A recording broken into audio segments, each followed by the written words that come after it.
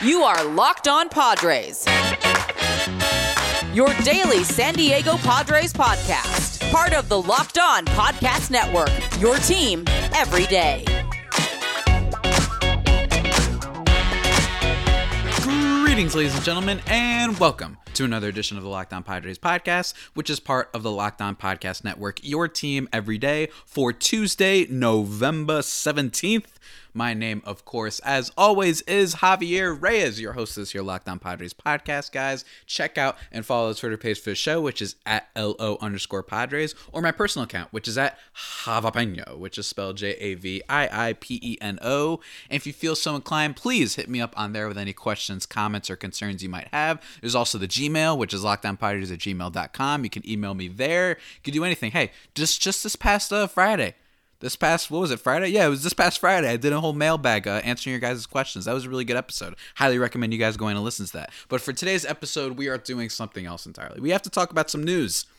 Some big news. Some would say it's bad. Others would... Oh, no, my mistake. Everyone would say it's bad. The thing I'm referring to, of course, guys, is Mike Clevinger and his injury and his contract extension and everything that happened yesterday. Going to talk about that, give my thoughts on that. And then in the second half of the pod, just going to, because I realized I haven't talked about this, just wanted to give my reaction to Freddie Freeman winning the National League MVP over Manny Machado. And then talk about a lovely, just to kind of end the podcast on a happy note, because these are two negative topics almost, you could argue. Just want to talk about this commercial that I saw yesterday for Adidas about Fernando Tatis Jr. So without further ado, guys, let's just get right into it. Okay, so yesterday it was announced in a very extremely Padres fashion. On the Padres Twitter account, they said, the Padres have signed right-hand pitcher Mike Clevinger for a 2-year contract through the 2022 season. Nice. You think nice, right? And then they say, Clevinger will also undergo Tommy John surgery on Tuesday. Well, shiitake mushrooms, everybody. Oh my gosh. And just for getting on the record, his contract is 2 years, $11.5 million. He's going to make $2 million in 2021 as he rehabs, and he's owed $6.5 million in 2022, plus potential bonuses for performance based on game start and all that stuff, which could, amount to around $3 million, all that stuff, right? So that's how the contract breaks down. But let's just talk about this. And I've seen some reactions and whatnot, but for the most part, yeah, I agree with all of them. Here's the thing, guys. This is an absolute disaster, and I feel... I'm not going to say responsible. I'm obviously not responsible, but I will say this. For the better half of basically since the season ended, and people asking me some of my free agency questions, so even that mailbag that I did might not age well, where I talked about, maybe the Padres, they're okay because, they don't have to worry about getting a second starting pitcher, or another starting pitcher, I should say, because they've got Clevinger and Lamet, who by all accounts, they are hurt, but they should be okay. It was bones chips in Mike Clevinger's elbow. And now all of a sudden, it's revealed that he has to get Tommy John surgery.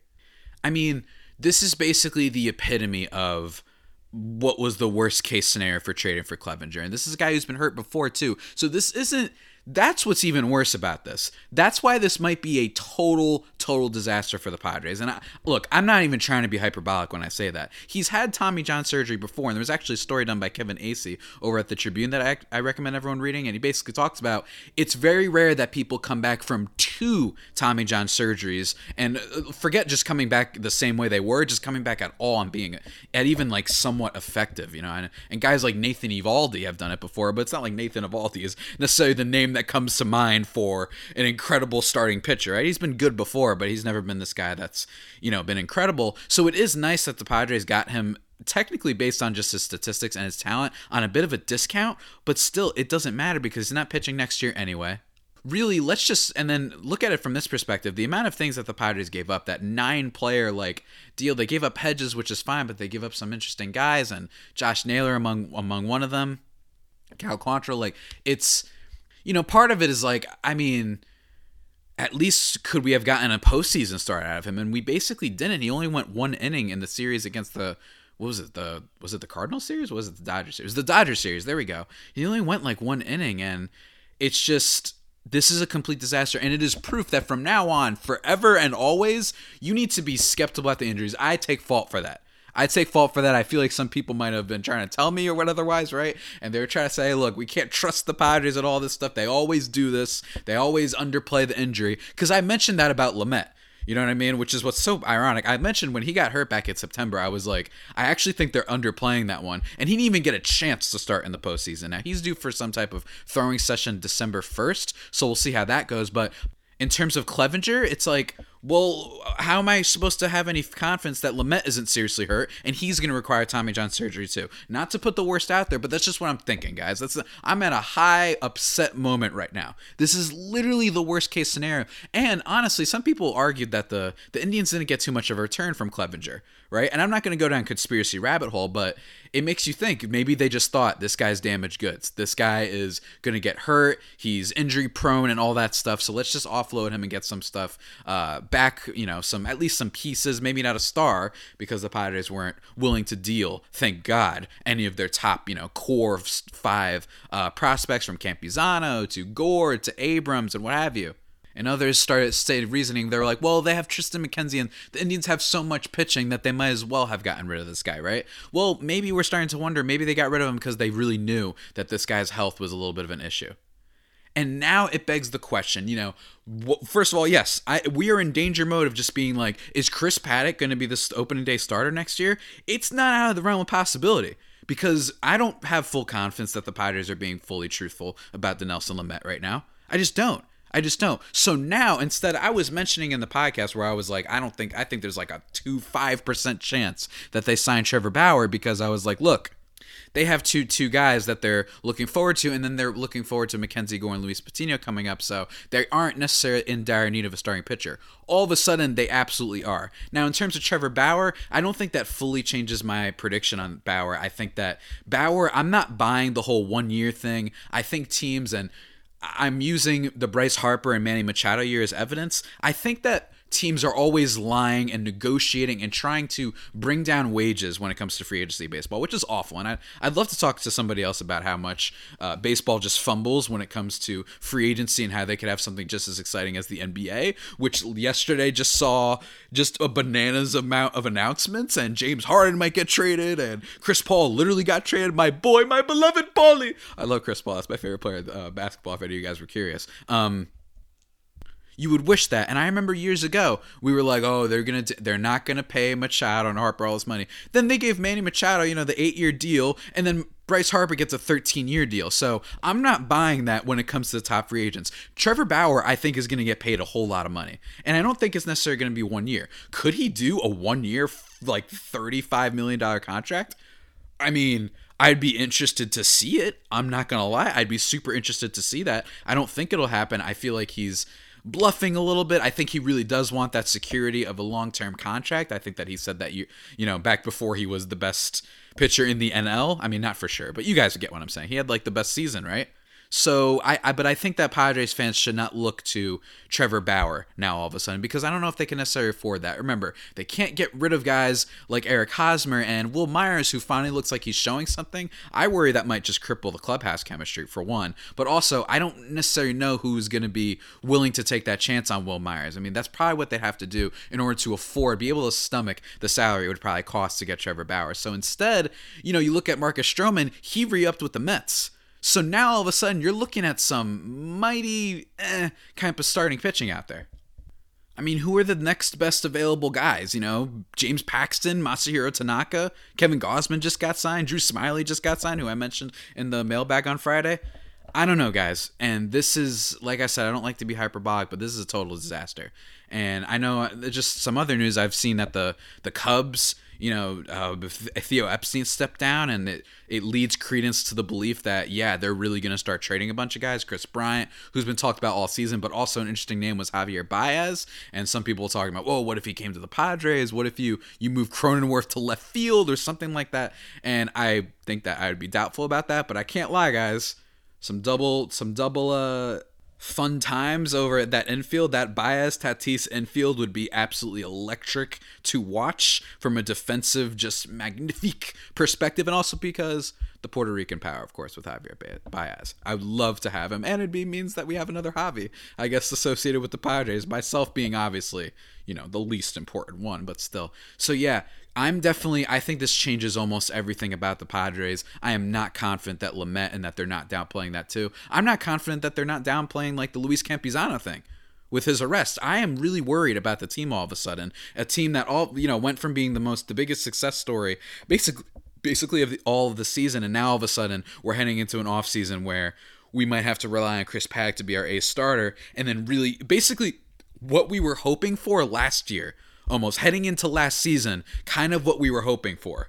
Is that Chris Paddock breaks out, and that this time we're going to be hoping that he has a bounce back, and that, Mackenzie Gore-Patino come along at some point.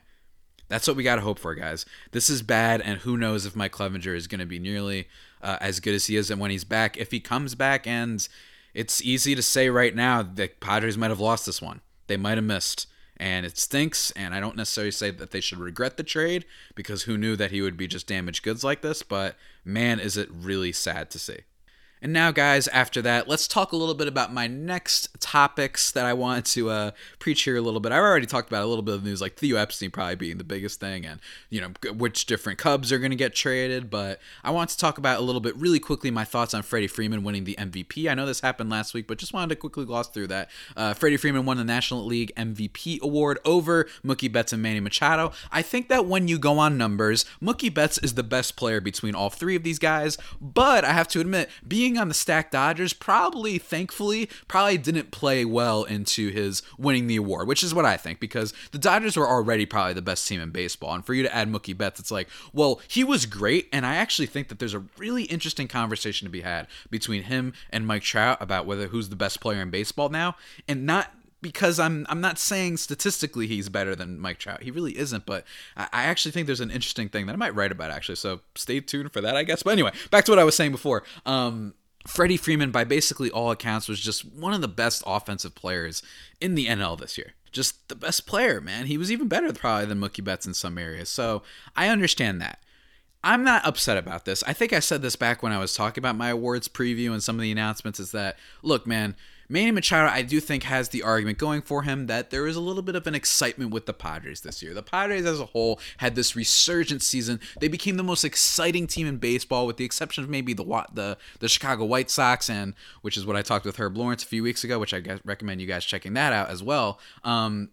That there's something to be said for how much he really brought the team back, and how much they needed him to pull through after a really poor, by his standards, first year of this mega deal that he signed, and just being a part of history in a lot of ways. And Freddie Freeman, the Braves we already knew were going to be good. So there's something a little bit to be said for Manny Machado's unexpectedness for being in the award. By comparison, I guess you could say, it's a little bit of a stretch on my part to say that it's a little bit unexpected for Manny Machado to be an MVP conversation, but still, I really think that if you look at it from that perspective, that Machado might be a little bit more deserving, but bottom line is, he didn't get robbed. It would have been nice to see him win. It would have been nice to see more Padres get a little bit more love, but we all know, I mean, come on, guys. We all know that the Padres were the story of this season, obviously with Tatis leading the charge. And speaking of Tatis, let's get right into my next topic, the happy topic, guys, which is this wonderful commercial from Adidas on our beloved El Nino, Fernando Tatis Jr.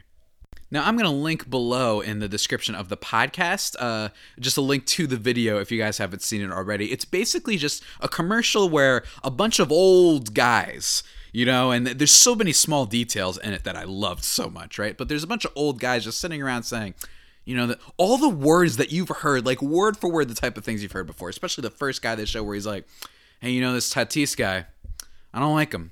And then they start getting into, it's a disrespect of the game and this stuff, and look at him bat flipping, and you've doing all this bat flipping is one of what the guys say, you might as well be flipping burgers or some nonsense right that. And I like the odd because it's basically almost like a serious satire of just what baseball fans are truly like, or at least old baseball fans, which is the key of the commercial. And there's little things in there, like when they show that the TV they're using in the first duo that they show in the commercial, it's just this old TV that's got a dial on the side. It's kind of trying to emphasize this is some tired ass way of thinking when it comes to baseball. And it ends with the guy telling him, he's like, well, he's if I wish I could play, I want to play the game the way I see all this nonsense, right? And he's like, well, you were never that good. And that's really true, man. All these people that were never that good at baseball. And I've talked before And I even got a little bit of some feedback for this, but I'm in a mood today, ladies and gentlemen, so I'm going to bring that back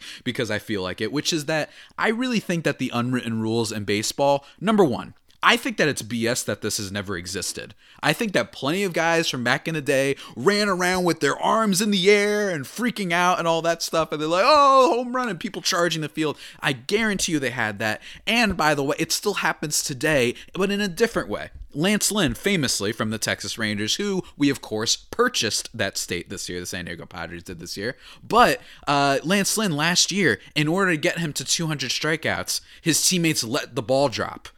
You know what I'm saying? Like, oh, but that's not some type of, dishonor to the opponent to, like, you want him to be struck out instead? Very odd. Very odd. And number two, which is that, aside from the fact that I really do think that unwritten rules are dumb and they have existed before, I hate this idea that celebrations have existed before. I really do think that there is this really kind of discriminatory force, this kind of, I don't like throwing out the racist word too much, but this really coded way of getting around about that, which is saying all these things that's like, hey, this guy, be humble is always the term that you hear, right, guys? And I don't know about you, but man, Brusar Graterol in the playoffs, he was great. I did not mind him freaking out after Cody Bellinger made that catch. I was upset with Manny Machado for barking at him for that. I thought that was ridiculous. If I saw my teammate just save the game and we're trying to win a World Series, I'd be losing my mind. I would want to charge out into the outfield and hug him. That's how happy I would be. And this is at a major league level. I have never been even close to the major league level, as it alludes to in the commercial. And I wasn't even that good at baseball. The only thing I was good at baseball, if you guys are curious, I was like an okay fielder, kind of. I could play left a little bit.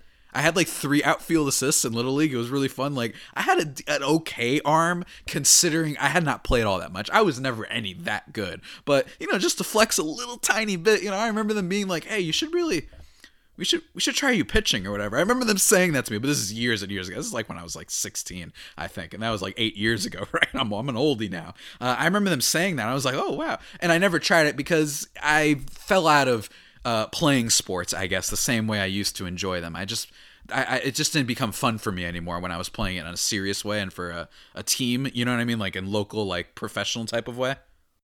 But anyway, just my playing career aside, I'm just trying to emphasize how much like I would have lost my mind if I made some of the type of plays that these guys make in the major league level. And I really like that Tatis has kind of become, in a pretty short time span, thanks to multiple coverage, and some people, I feel like baseball media is trying to make him more of a thing and more of an international, National Baseball League star. But I would say he's kind of become that face of the new generation. He really has, because Mike Trout, he's great. He is the star. He was probably the star of this last decade. He's probably the defining player, but he's not all that exciting. It's kind of boring, actually, in contrast, right? And Tatis plays all out. He's doing the bat flips. He's mean mugging his own bench, which is, to me, the most underrated kind of thing that he does. I've always enjoyed that the most. I love it when he just looks at his bench. I love it when he just looks at the dugout and just like almost like they're the enemy. Like he wants to fight them now for some reason, right? I love it so much, and I really think that it's kind of cool that this commercial is kind of a little bit of evidence to that. And I've noticed, Adidas and Nike and Under Armour, all these kind of shoe and athletic, companies and all that, whatever, I don't know what to call them, clothing brand? I don't really know what to call them. They really embrace personalities in sports. Nike, they obviously have LeBron and they have all these guys. They will embrace everybody. They've embraced Colin Kaepernick, famously from a couple of years ago, right? With his ads that he did. They're big into the hip, the new, right? And it's kind of really cool to see Adidas do this in a way that wasn't like just, it was a creative commercial. That's what I liked about it the most. It was very creative. It wasn't just, let's just show Tatis working out and bat flipping and all this stuff, right? Instead, it was like, oh man, let's just show old timers being old timers. One random kind of thing I like is they showed that there was a black couple in it, which is kind of, people very rarely when they talk about old baseball fans that are annoying, they don't talk about black. They say old white people, and they actually had almost to mix it up maybe because they didn't want to show all white people, which I thought was an interesting observation. But really, that is my full takeaway on the commercial, guys. It was so glorious. I would analyze it frame by frame if I had the time to do that. I'm in a little bit of a rush to do something right now, but this commercial, really awesome. I'd love to see it just playing randomly on TV.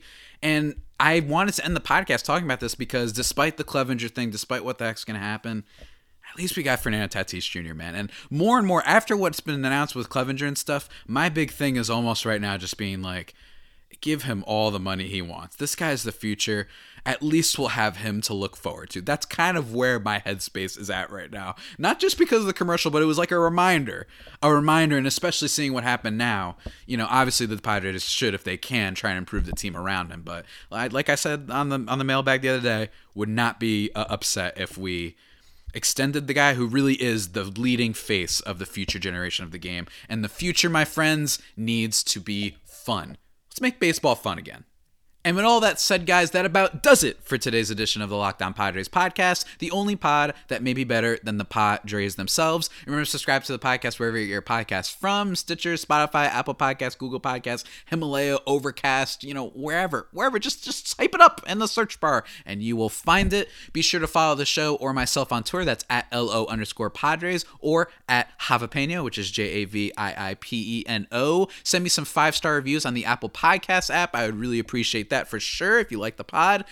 And until next time, stay safe and of course stay faithful. My Friar Faithful homies, take care. Let's go!